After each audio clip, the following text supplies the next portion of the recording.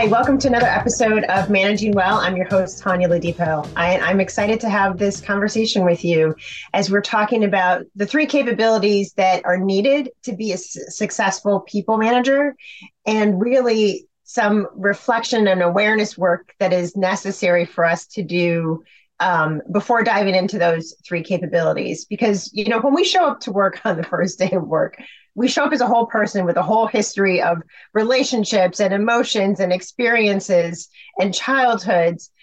So we don't start as a clean slate when we become a professional. And when we become a people manager, we're not a clean slate either. And so I think going back a little bit into our previous experiences is really, really valuable. And so, as I was preparing for this episode, I was thinking about where did I learn leadership lessons? And I would, encourage you to think the same thing. Where did you learn leadership lessons before you step foot into a work setting?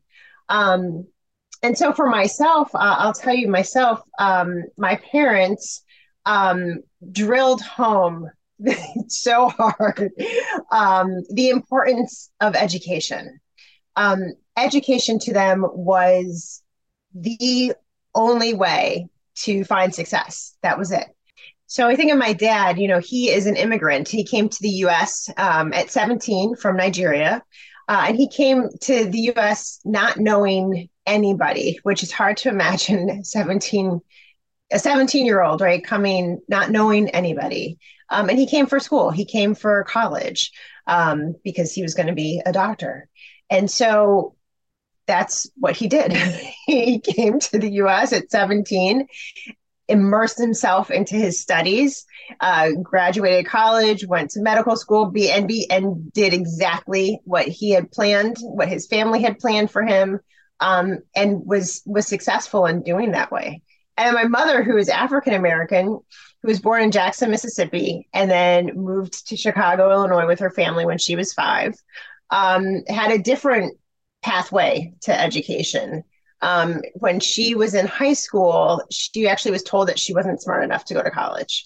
And she thought, I don't really think that's right. So on her own, she applied to Chicago State University, which was incredible. And I know a lot of people could probably relate to this, applying to college on your own, because her mother, my grandmother, didn't go to college, didn't go to high school.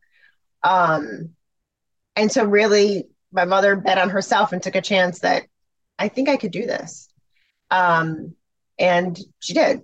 And, over many years and time, after she graduated from Chicago State, she got her master's degree and ultimately got her PhD from Northwestern University and was successful in her career. And so those stories from my parents, and, I remember my mother working at night for her doctorate degree when I was a kid. I remember seeing that, the hard work that went into it while also raising a child and working full time. I saw all of that. And then I heard the value placed on education from both of them. And so when I think of how I stepped into being a professional, just my first work experiences, and then becoming a people manager, there were some lessons deeply ingrained into me that I just kind of took as fact. I wasn't thoughtful or reflective about it. It's just fact. Education is important. It's the way to success. And there's a right way to do things. And working hard and long hours is part of that. That's what you do. And that's how you achieve success. I also learned the importance of betting on yourself and the importance of being determined. So I got a lot of lessons from my parents that I just accepted as factual, and not realizing oh, that was their experience that they then gave to me. And so some of the things I've had to unlearn, I would say, is the working all of the time. Is definitely something I have been unlearning, that you can be successful without working all the time. And taking a moment and pausing and reflecting and appreciating what you've worked hard for, what you've accomplished, pausing and reflecting when what you try to accomplish fails, is something that I've also been practicing and unlearning from the lessons that I was given. And so, as you think about being a people manager, I really want you to think about what lessons did you learn along the way before you even had your first professional job, before you were a people manager, and how does that influence how you work and lead today? And also, how might that influence the capabilities needed to be a successful people manager? So there are three capabilities that I believe are really critical to being a successful people manager. The first one is self-reflection. Then there's having a growth mindset, and then finally having courage. So just to give a quick synopsis of all of it and why those are so important. Self-reflection, the taking time to pause and think about how you want to lead, how you want to engage with your team, how you want to grow people on your team, how you want to source and connect with new talents to come to your team. Like, you need time to think about that, knowing what went well, what didn't go well. But the constant doing pushes projects forward. And there is a level of success and accomplishment with that. But without self-reflection, it limits the amount of growth actually that can happen on your team. And then as we're talking about growth, so often we hear about, we have to grow. First, professionally, we have to grow. The company needs to grow. Personally, we need to grow. And so when I'm thinking of a growth mindset as opposed to a fixed mindset, right? A fixed mindset is the idea that there's one way to do things and this is it, and we don't need to change it. And a growth mindset is recognizing that we change, people change, and there are a lot of different ways to do something. There's no one right way.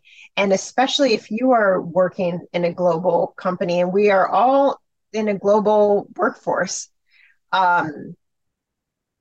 there's not just one right way. Like, there's a lot of different ways that lead to success. And so having a mindset that embraces like, oh, I think my way is right, and perhaps it's right for me, but there are also 10 other ways that are just as valid, just as smart, and just as successful. So really having a growth mindset of being open to other opportunity, other ways of thinking and doing things in a way that drives excellence.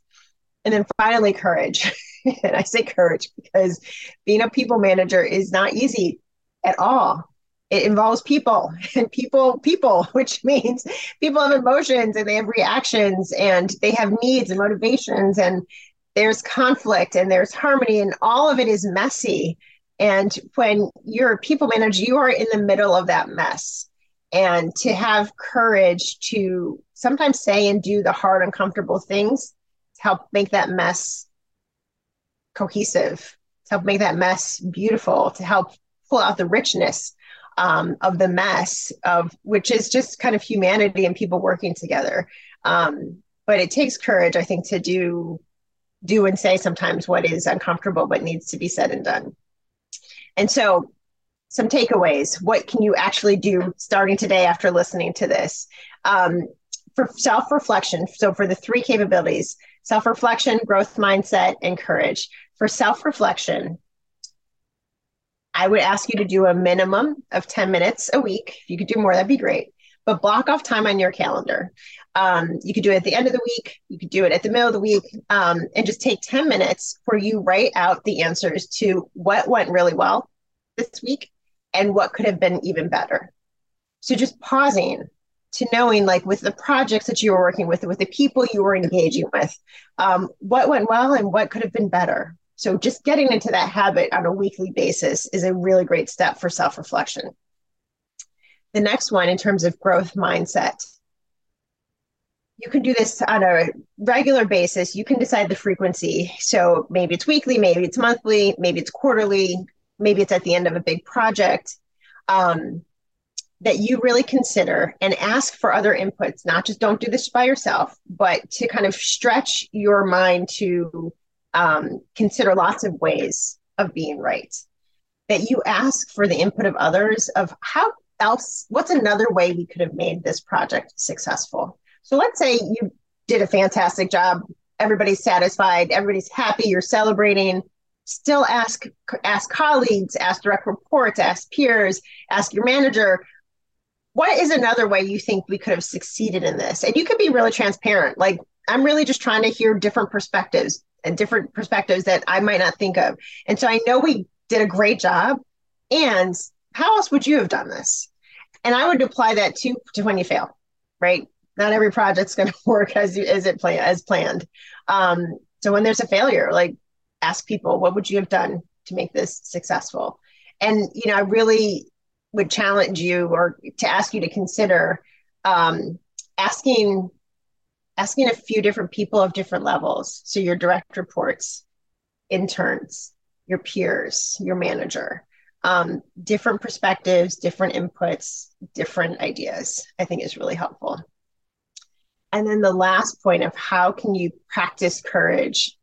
So sometimes people think or confuse courage with fearlessness. And those are two very different things. To live without fear is dangerous. And so I do not recommend that. Fear has its place, like every emotion has its place for us. We don't necessarily want to be kept hostage by it, but it has its place. Courage is taking action and doing the thing in spite of fear. So it doesn't mean you don't have fear. It doesn't mean you're not uncomfortable. You could be incredibly uncomfortable and terrified out your mind, but you do it anyway, right? So that's courage. And so that could be saying the thing in the meeting where you're like, I'm going to say this and I'm not sure that people are going to like it. But if I don't say it, I feel like this project could really fail. That takes courage. Courage is talking to a direct report that you really, really like, and they are just not doing their job well. And being able to have a conversation with them to say, I really like you and I really want you to succeed. And these ways, you're not hitting the mark. You are not delivering what we need you to deliver. So let's talk about a plan so that we can change those things and help you get to where you need to be. So how do you practice courage?